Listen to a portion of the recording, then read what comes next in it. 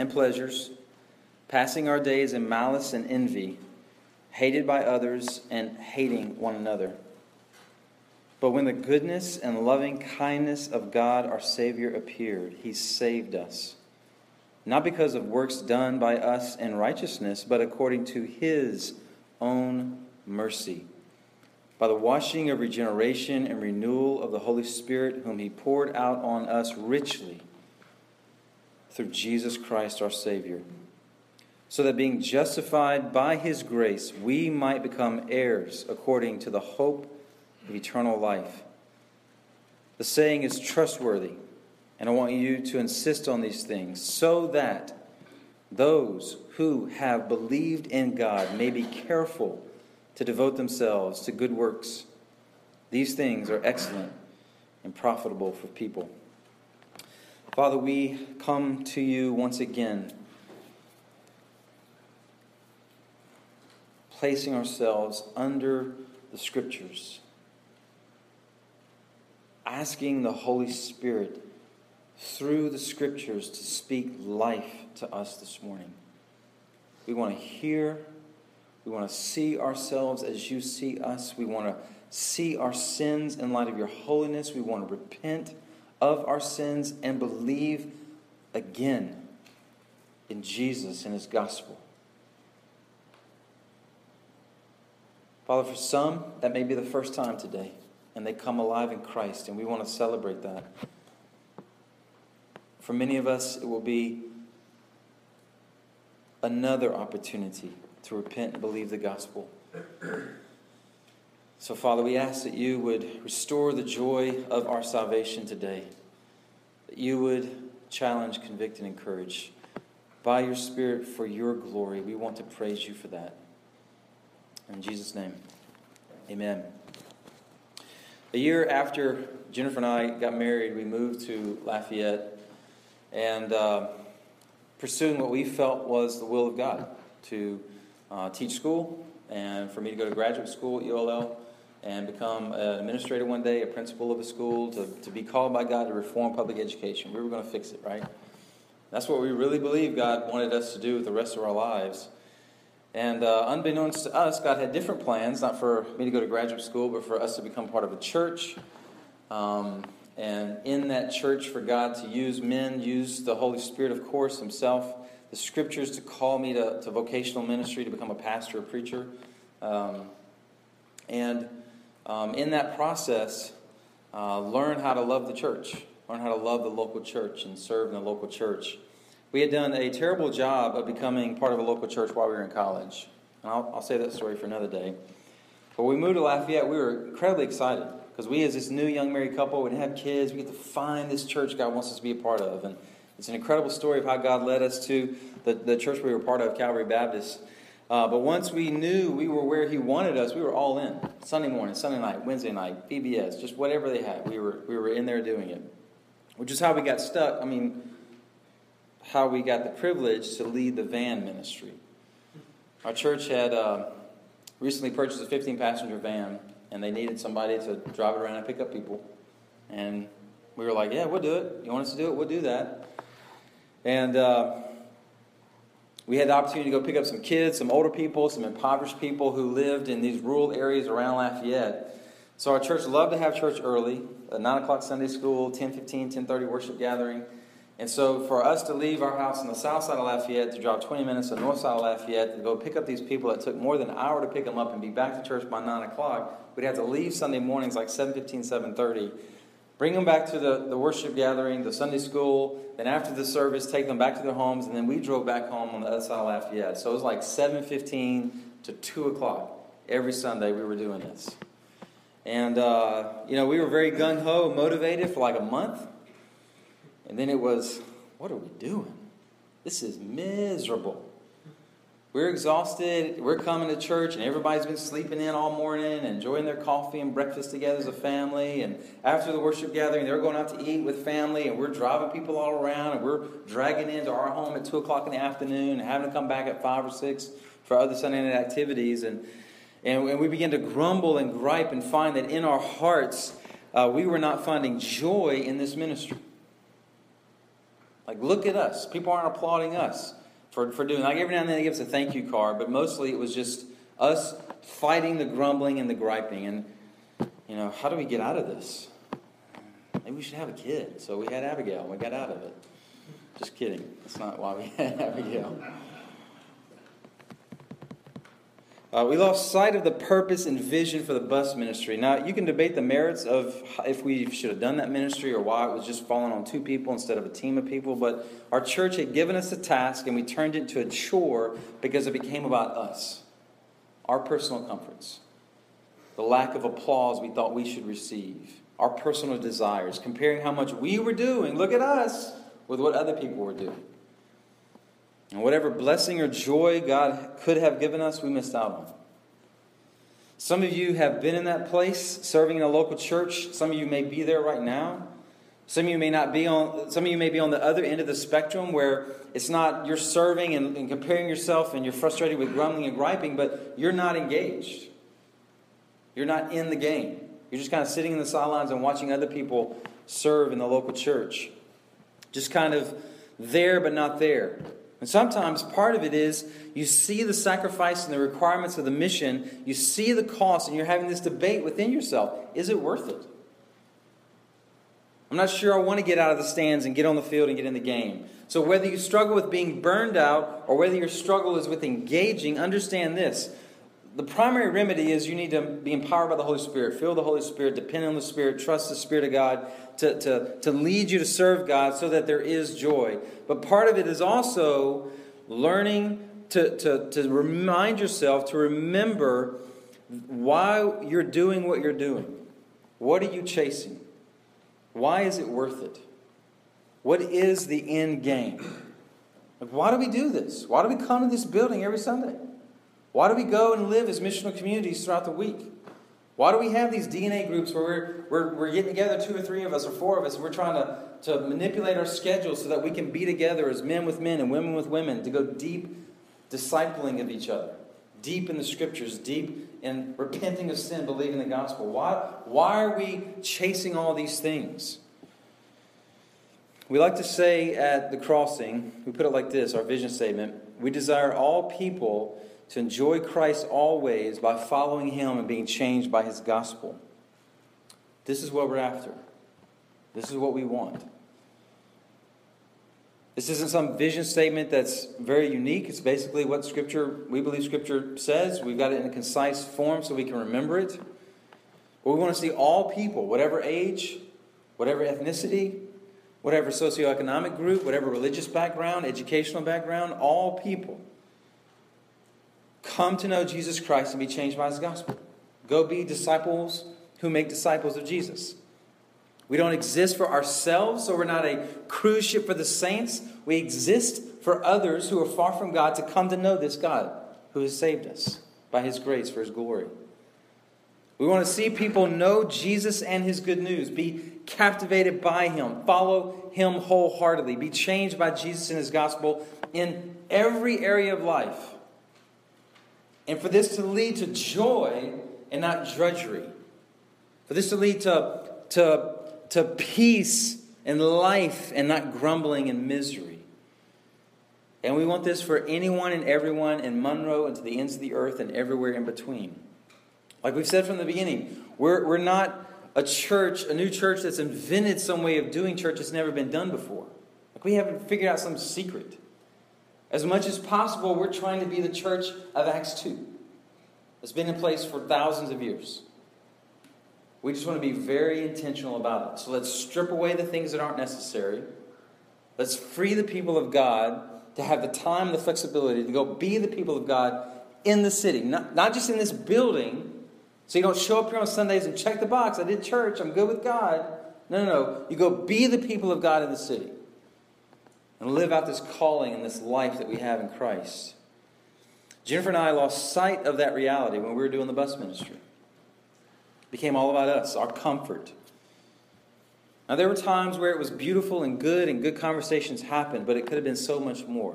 We were being religious instead of being devoted to Jesus.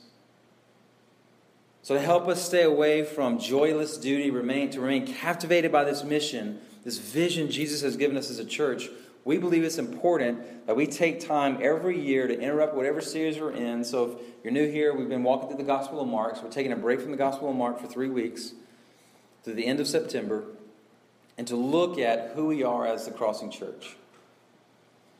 We call this series, We Are the Crossing. We've done it the last 2 years in various forms. And as the Lord wills, we'll continue to do this every year around this time of the year. It's our attempt and desire to stop and focus on who we are, what we're doing, with the desire to stay the course. To stay the course. To not forget what He's called us to not lose sight of the vision and mission of being a healthy, gospel-centered, disciple, multiplication, church-planting church in the city of Monroe. It's incredibly easy to fall into the rut of religion. And we just start having services. And we just show up and we're just checking the box. And we're just doing a lot of busy work in the city, patting ourselves on the back, and we're not accomplishing anything for the kingdom of God. And so we want to stop and examine ourselves and figure out, are we on the path that we want to be on.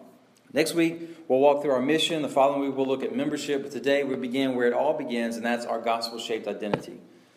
We always begin with identity. The very first 3 teachings we did in this room in the summer of 2014 were 3 sermons on our identity. Why? Because what we do flows from who we are.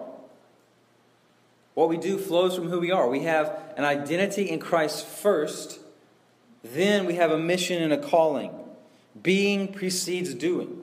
Like if you get those backwards, if you start doing so you can become somebody, then you become religious. You are somebody in Christ. Now you go and live out the reality of that new identity. Like if you were to ask me about myself, who are you? And I answer you, well, I'm the husband of Jennifer, and I'm the father of Abigail and Emma Grace and Sarah and Timothy. I'm a pastor of the Crossing Church. I'm a friend of blank, just whoever, fill in the blank. I'm a chaplain and volunteer coordinator at St. Joseph Hospice. I'm a resident of Monroe. I'm a citizen of the United States. I'm a fan of LSU, the team, not the coach. I'm a fan of Golden State Warriors. Fan this year of Arizona Cardinals. We'll see how it goes today. I'm a JV volleyball coach for our girls. I'm a church planner. That's a pretty good summary of what most people would expect to hear if you were to ask me about myself, right? The reality is, none of those descriptors are 100% permanent. There could be a day when Jennifer and I are no longer married because of death. There could be a day because of tragedy I'm no longer the father of Abigail and Emma Grace and Sarah and Tim. There could be a day where I no longer am employed by St. Joseph Hospice. I'm no longer the friend of blank because I've made them mad and they quit being my friend. I'm no longer a pastor in the Crossing Church or a church planter.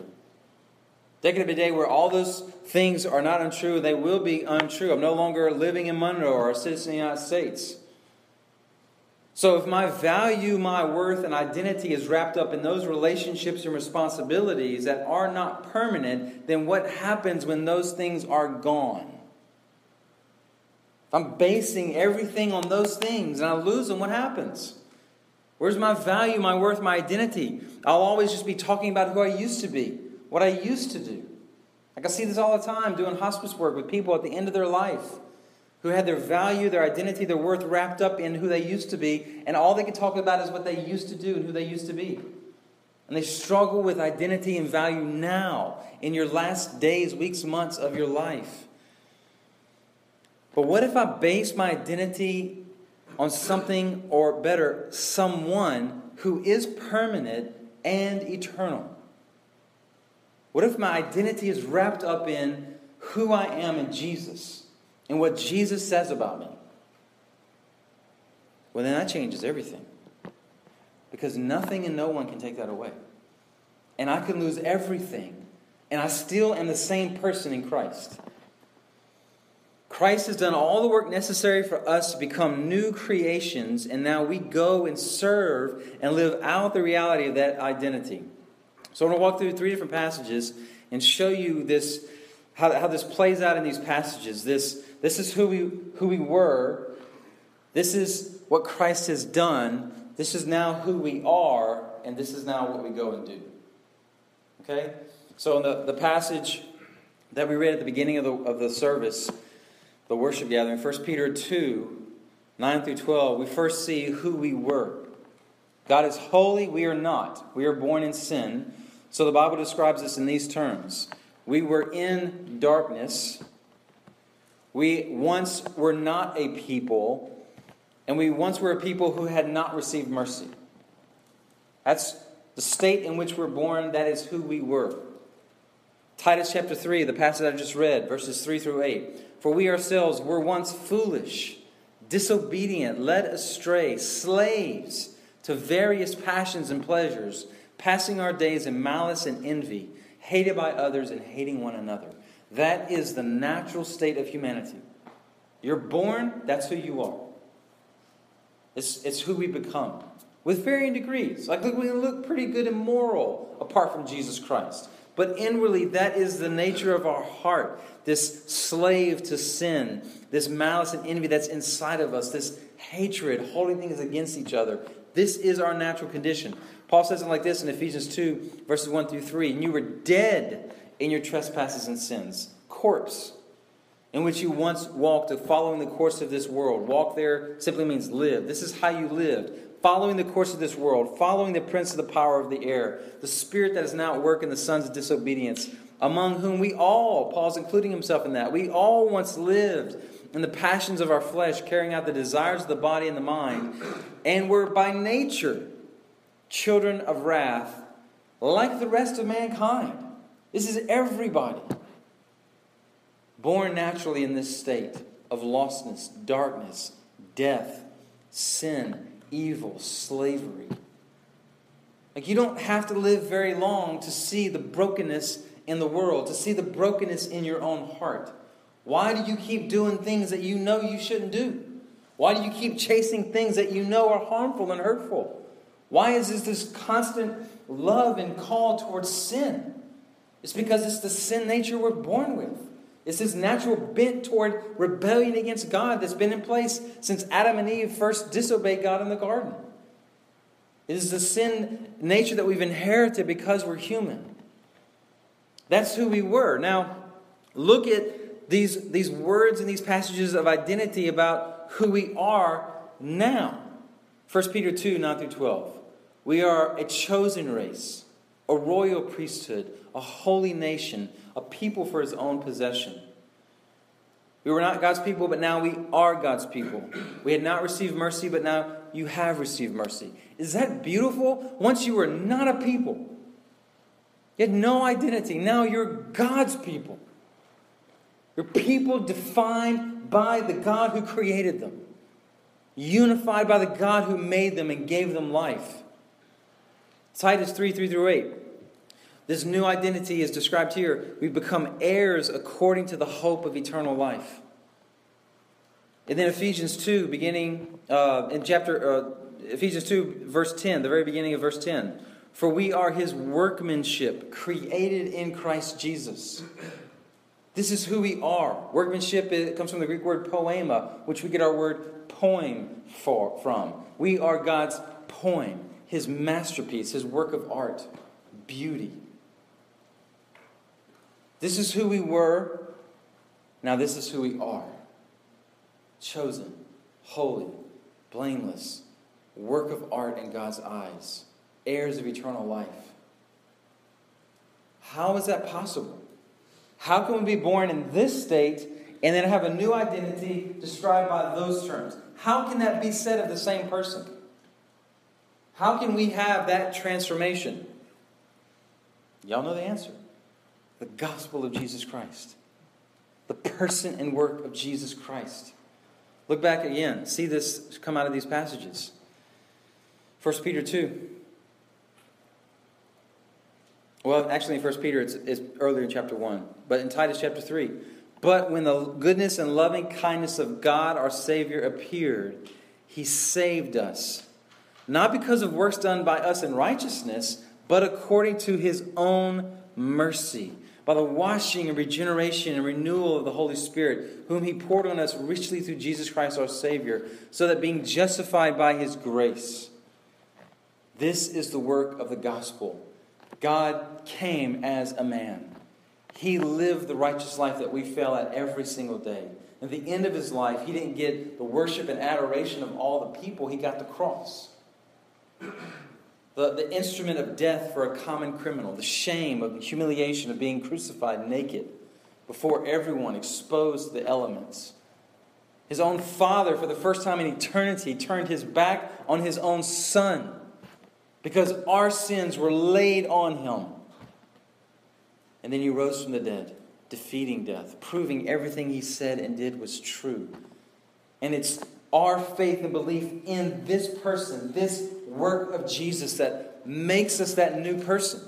That takes us from being in darkness, lost, dead, into being chosen, holy, blameless, priest of God, God's people who have received mercy, who have life in Christ, God's poem, workmanship, new creation. Paul put it like this in Ephesians 2. Beginning of verse 4, but God, being rich in mercy, because of the great love with which He loved us, even when we were dead in our trespasses. So not after you cleaned yourself up, not after you came to church enough to prove you're worthy of God's salvation, while you were dead, because of His great love in which He's loved us, made us alive together with Christ. You don't save yourself. You're dead. You're in the tomb. Until Jesus comes along and says, Lazarus, Jared, get up. Here's life.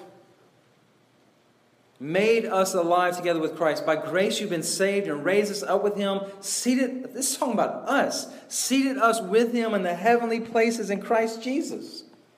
That's you, Christian. So that in the coming ages He might show the immeasurable riches of His grace and kindness toward us in Christ Jesus. This is what He wants to do for us. To us, the dead, the broken, the sinful. He's saving us so that in the coming ages, for all of eternity, He might pour His immeasurable riches of grace and kindness on us.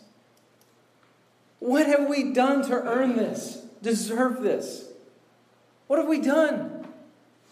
We've shaken our fist in His face.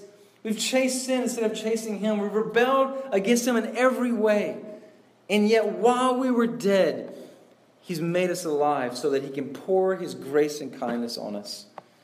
How did this happen? For by grace you've been saved through faith. It's not your own doing. It is a gift of God, not a result of works, so that no one may boast. No one will stand before God one day and say, look what I've done. We'll fall on our face and worship Him because He's done it all. So God is holy, we are not. We are sinful. That is who we were. But through the gospel, the person and work of Jesus, we are now a new creation, as Paul said in 2 Corinthians 5:17. The old is past, the new has come. So now what do we do? What do we do? See, identity leading to action. 1 Peter chapter 2, 9 through 12. You are a chosen race, a royal priesthood, a holy nation, a people for his own possession, that you may proclaim the excellencies of Him who called you. He's made you this people so you can go out and tell everybody how amazing He is. That you can proclaim how amazing He is. Look what He's done. Look at what I've experienced. This is who I was and now this is who I am. A little bit later on, beloved, I urge you as sojourners and exiles to abstain from the passions of flesh which wage war against your soul. Keep your conduct among the Gentiles honorable, so that when they speak against you as evildoers, they may see your good deeds and glorify God on the day of visitation. Identity leads to action. Titus 3, 3 through 8. We're heirs according to the hope of eternal life. The saying is trustworthy, and I want you to insist on these things so that those who have believed in God may be careful to devote themselves to good works. We've been transformed, made new people to God and do good works. These are excellent and profitable for people. In Ephesians 2:10, we are His workmanship, this is as clear as it can be, created in Christ Jesus for good works, which God prepared beforehand that we should walk in them. If you try and do the good works to be this person, you are religious. But if you allow Christ to transform you and make you a new person, you will do the good works. It will be the natural result of the fruit of the Holy Spirit working in you, living in you. You're not going to be able to help to do the good works, because even when you fail, He's sanctifying you so that through your failures, you're still giving glory to God. So if the doing or obedience of Jesus is not showing up in your life, the first response should not be do more, try harder. You got to pull myself up by the bootstrap and just work hard and strap on the chin strap and get after it. That's religion. And it's evil. Your first response when you're not seeing the obedience and the living out of the mission and vision that Jesus has given you, when you're not seeing in your life, your first response is this: remember who you are. Remember who you are. Who are you in Christ Jesus? Like, even the non-Christian world gets this idea of identity. Right? In Lion King, Simba forgot who he was. The son of Mufasa. He escaped to the land of Pumbaa and Simone to live a life of no worries, carefree, Hakuna Matata, to chase and play and eat bugs and binge watch Netflix probably, if they had it. Until Nala shows up. She's like, we need your help. The Proudlands are in despair. The hyenas are in charge. And Scar, I think. He's like, no, I'm having too much fun over here. I'm not coming back. And this crazy monkey shows up. Beats him over the head. And it becomes this key moment of the movie where Simba has to remember who you are. You're this king, this lion, in the line of all these other kings and lions. And only then, when he remembers who he is, does he go back and take over and provide a happy ending. Even more recently, The Force Awakens, like the big story we're waiting to find out. Who is Rey? She's got all this power. Why does she have this power? Because her parents, her dad was Obi-Wan? I don't know. We don't know. It's driving us crazy because we don't know her identity. Like, we know what she can do, but why can she do what she's doing? She's got this identity that we're kind of left in the lurch about.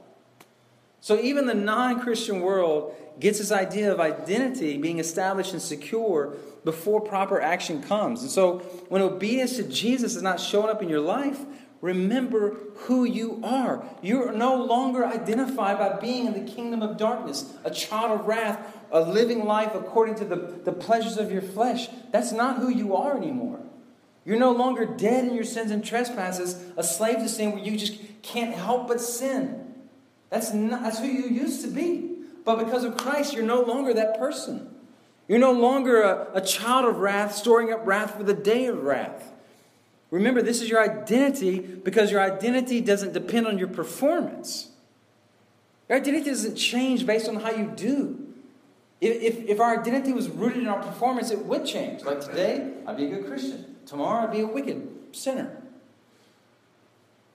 This moment, I'd be great. The next moment, I'd be horrible.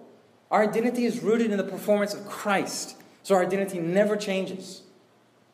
We're always seen by God as holy, chosen, blameless, children of God, dearly loved sons and daughters of our Father in heaven. Redeemed, forgiven, covered in the righteousness of Christ, sins forgiven by the blood of Christ on the cross. Always. He sees us like that always. That's who we are now because of Christ.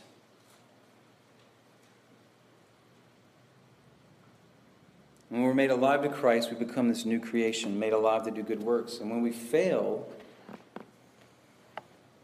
or we find that our good works have become just duty, dry, and joyless, the first thing we do is remind ourselves, who are we?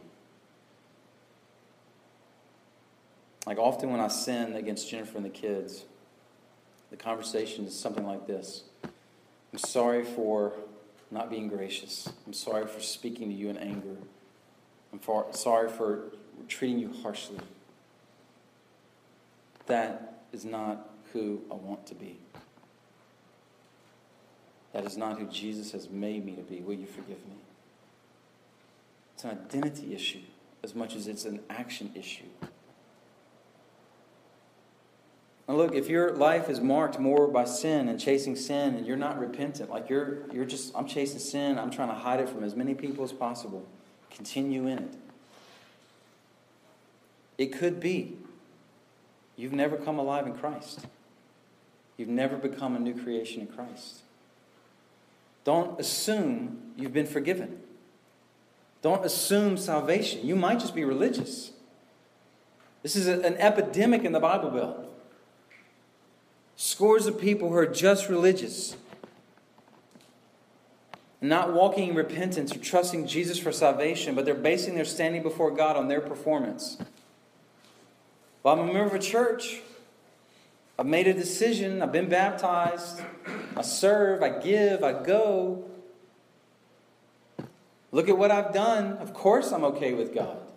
Like, you can do all of those things and be a genuine believer. And you can do all of those things and be lost and just religious. Right? Jesus said in Matthew 7:21-23, "Not everyone who says to me, 'Lord, Lord,' will enter the kingdom of heaven, but the one who does the will of my Father who is in heaven. On that day many will say to me, 'Lord, Lord, did we not prophesy in your name and cast out demons in your name and do many mighty works in your name?' And then I will declare to them, 'I never knew you. Depart from me, you workers of lawlessness.'"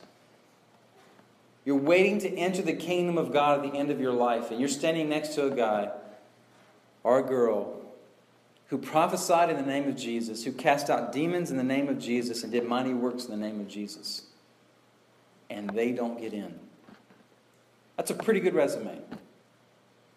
And Jesus is going to look at people like that on the day of judgment. So this is a deception that lasts all the way to the day of judgment. Jesus will look at them and say, "I never knew you." Doesn't matter that you were doing it in my name. You thought you were, but you were just religious.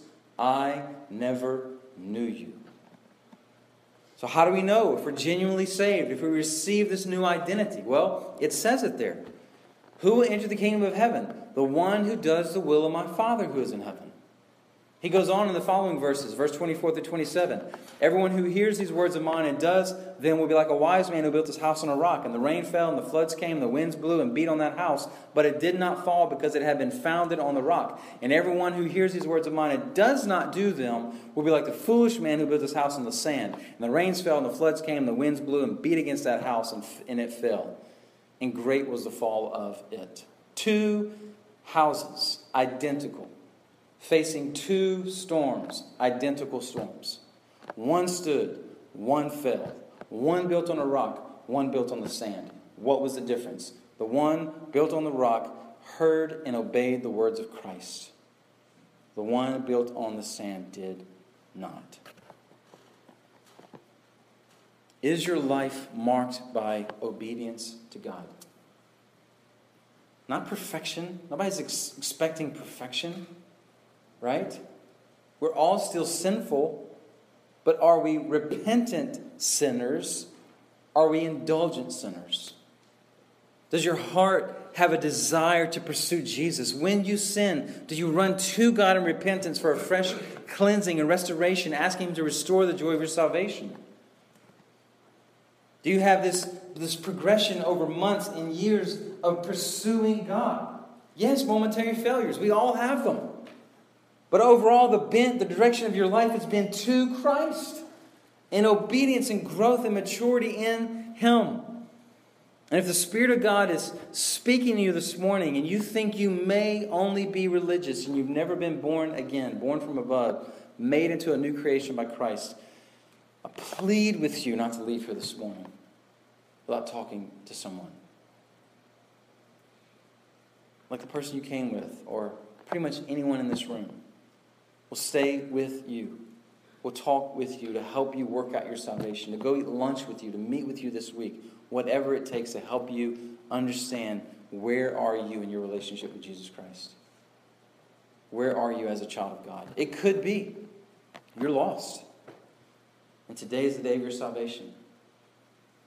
It could be that you've just chased sin for so long, you've lost the assurance of your salvation, the joy of your salvation. So I'm not done, but I just want to just take a few moments just to pray. Because I don't know how the Spirit of God is working in you right now, but I want to pray for you and trust that the Spirit will do the necessary work in you to bring you to Him. Holy Spirit, I ask you to come. And as you have been speaking and working in us already this morning, I pray that you would bring life where there needs to be life, where there needs to be salvation, there needs to be a repenting of sin and turning to Jesus for the first time genuinely.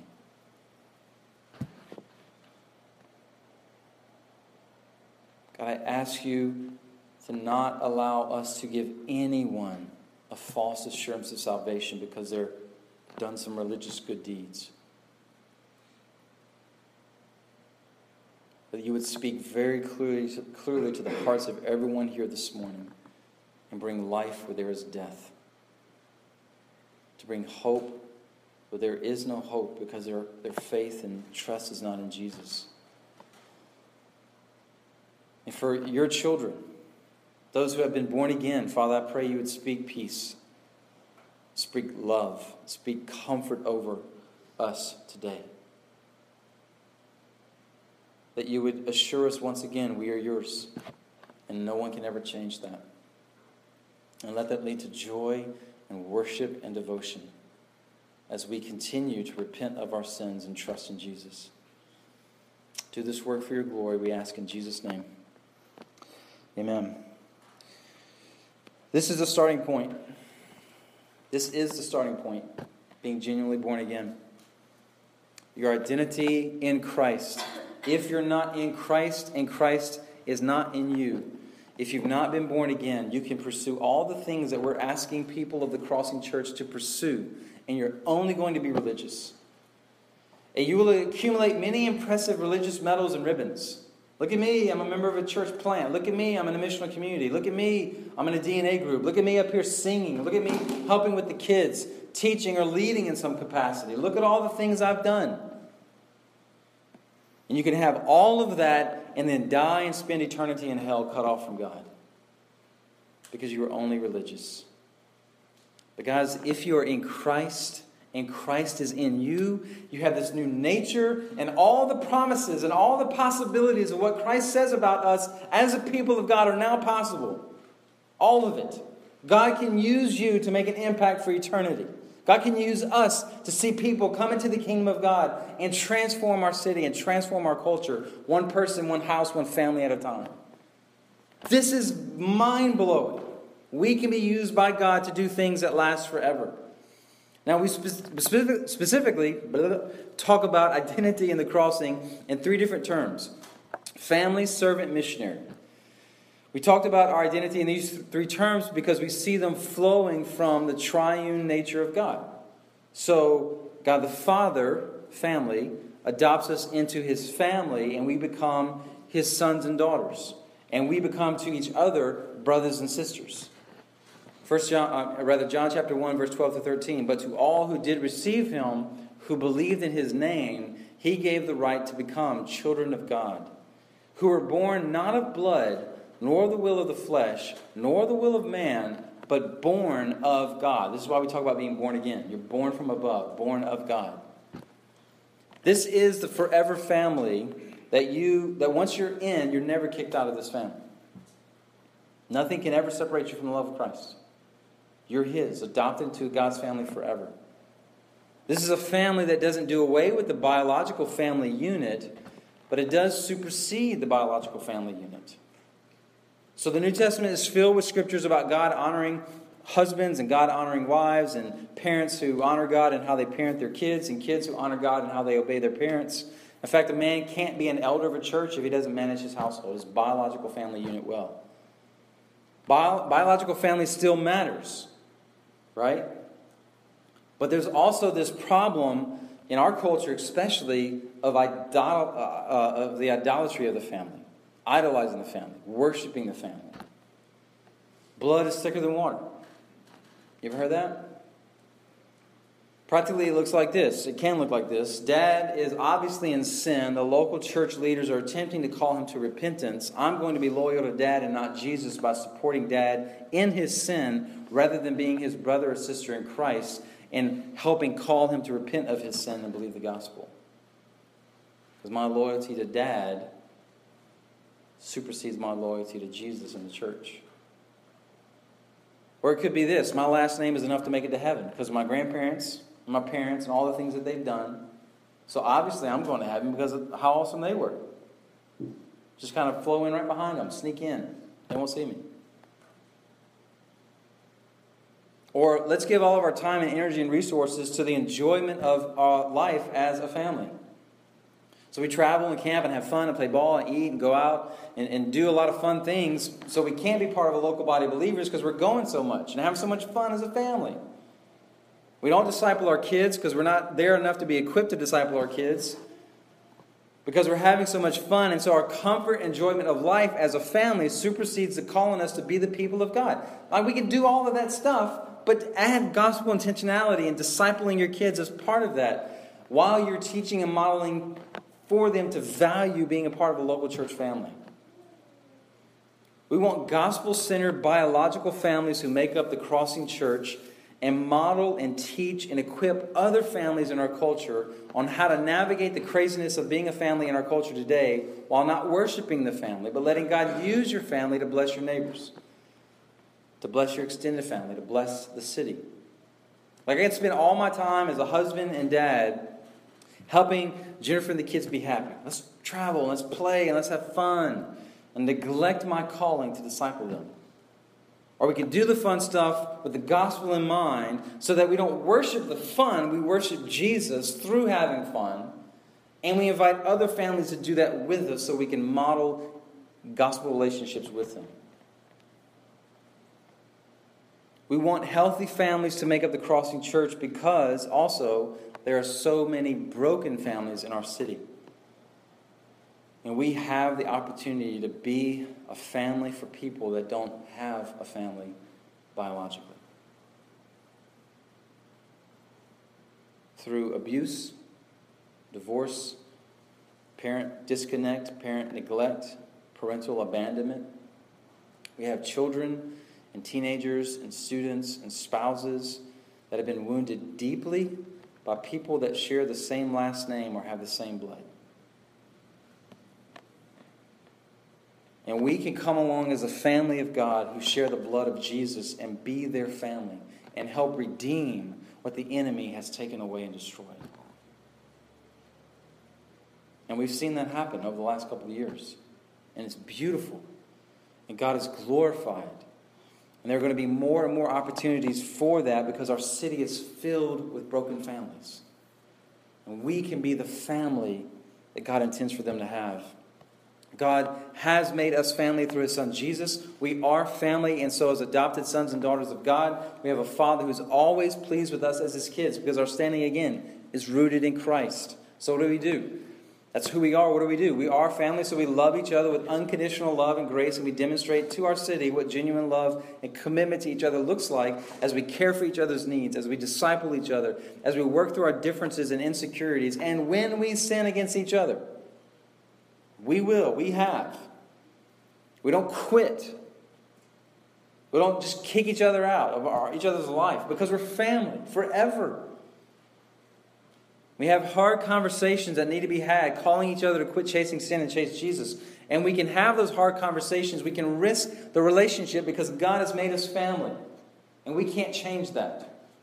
So even if we're in a different church than each other, because sometimes that happens, we're still going to be hanging out forever. And so we need to reconcile that relationship. And there needs to be health and vitality there. We're also not just family, we're servants. So God the Father has made us family. God the Son came and took on the posture of a servant, giving His life for our righteousness and His death for our sins so we can be reconciled to God. And then we go out and serve others with the same humility that Jesus demonstrated. Philippians 2, 5-8, have this mind among yourselves, which is yours in Christ Jesus, who, though He was in the form of God, did not count equality with God a thing to be grasped, but emptied himself by taking the form of a servant, being born in the likeness of men, and being found in human form, he humbled himself by becoming obedient to the point of death, even death on a cross. As a servant of Christ, I'm not a slave to anyone or anything else, and so I fight with Jesus against the idolatry in my heart, the desire to be a slave to sin that still exists in my heart. As a servant of King Jesus, I'm loyal to Jesus and his kingdom above and beyond any other kingdom, nation, or flag. We make much of America, and we're grateful for this country that God has created and established for many good reasons and purposes. But one day there will be no America. This is not an eternal kingdom. It will not last forever. But the kingdom of Jesus will. And so our allegiance is first and foremost to King Jesus. Because I'm a servant of King Jesus, I can be humble like my King. I can go out and sacrifice and give my life away for the good of others to come and know Jesus. We don't have to pursue positions of power or prominence or fame. I don't need that because we have the favor of the King of the universe. Who cares what people say about us on social media? We have the delight, the favor of the King of the universe, King Jesus. And if he chooses to give us positions of power, popularity, prominence, fame, or whatever, then we use that to tell others about not King me or King you, King Jesus. That's why he gives it to us, to become a platform to make him known to other people. So the question is never, what about me? What's in it for me? I'm not getting anything out of this. Why am I doing all this? That's not the posture of a servant. A servant is always asking, what else can I give? What else can I do? Where else do you want me to go? How else can I love and serve and lay down my life and sacrifice everything so people can come into this kingdom? That's the posture of a servant. We're willing to give it away all for our King because he's going to give us whatever we need to make him known. God the Father has adopted us as his children. We are a family. God the Son has come to serve and not be served, and we are servants of King Jesus. And lastly, as the Father and Son sent the Spirit, so we are sent by the Spirit and the power of the Spirit of God to be missionaries for Jesus and his gospel. So family, servant, missionaries. John 20:21, Jesus said to the disciples, "Peace be with you. As the Father has sent me, even so I am sending you." Jesse, will walk us more through this mission as sent ones. It's a common slip up with Jesse. We say it all the time. He'll walk us more through this mission next Sunday as what it looks like to be disciple makers and being sent on this mission. But essentially, we do not exist as a church only for the mutual benefit of each other. This is not just one big party for each other. We're having fun. We're enjoying each other. Let's just keep coming here and having fun. This is us coming together now to be equipped, edified, built up, encouraged. Now go be the people of God in the city. We're sending you out to make an impact for Jesus in the city. We care way more about who we send than how many people we get in this building. We'd rather there be twice as many people being sent as missionaries in the city that are part of our missional communities than have all these people pile up in a building to be tickled or pleased by what they hear or what they sing or what they experience. Have good coffee or donuts or whatever. We are sent into the darkness as light. We are sent into the brokenness with the balm of the gospel. We are sent into the lives of those far from God because by God's grace we've been brought near by Jesus. And so our entire lives are seen through the lens of being sent. And every single place we go is a mission field. Missionaries are not those who just go to other countries. That could be God's call in your life. But all of us in Jesus are missionaries right now to the city of Monroe. And the Spirit has sent us to St. Joseph Hospice and CenturyLink and Regions Bank and BDS. The Spirit of God has sent us to Jack Hayes, West Monroe High School, Ouachita Parish High School, ULM, the Ouachita Parish School System, Riser Elementary, St. Francis, the Christian Homeschool Association, the Oaks, Parkview Apartments, Project 41, Starbucks, Corner Coffee, Anytime Fitness, the Mac, Pickle Barrel, Governors, Daily Press, The Spirit is sending us to Spencer Avenue and Dean Chapel and Leisure Drive and Finks Hideaway and Indian Lakes and Fernwood Drive and Wilmoth Road or Drive or Avenue, whatever it is. The Spirit is sending us to Walmart and Target and the mall and the movies, and anywhere and everywhere we go as God's people is a mission field. We're being sent every single week. Where we shop, eat, play, work, enjoy life, work out, whatever. Fill up our gas. It's not just jobs, schools, places we live. It's not just coincidence we are there. It's mission fields the Spirit has sovereignly put us in. And we go in the power of the Spirit, the boldness of the Spirit, and we speak up and love compassionately and pursue people the same way our Father has pursued us. We organize ourselves into missional communities because we know that apart from having gospel community, we're going to quit. It's too hard to do on your own. But with accountability, with encouragement, we still fail. But by God's grace, we will keep getting up, going out, waking up every day saying, "Here am I. Send me again." This is who we are as disciples of Jesus Christ, Crossing Church. A family of servant missionaries. And once again, we're about to be sent out to live this again for another week. And we keep doing this week after week, year after year, and over time, God brings the growth of people who've been changed by His gospel, and we find joy in that. Not because we're trying to earn something or prove ourselves or work our way to heaven, but because we have been transformed by Jesus Christ and made into a new creation. This is why we gather. This is why we give. This is why we sing. This is why we exist. Let's do this, the Crossing Church, because we are this. It's who we are. The Spirit of God is not going to let us alone. He will continually come after us to discipline us, to call us to repentance, to bring us back to this task. You're hearing this. You're accountable for this now. What are you going to do with it? Father, we're grateful for your grace and mercy. That you would save us who don't deserve it. All we deserve is hell. But you have given us life. Not to just enjoy it for ourselves, but to share it, spread it, and be sent to shine this light in dark places all over the world. In whatever ways we aren't, call us to repent and believe again in who we are and who Jesus has made us to be. Help us to trust you for the power, the equipping, the enabling of the Spirit of God to do this. And help it to be done in a way that leads to joy. Joy in Christ. Joy in the task. We ask all these things in Jesus' name. Amen.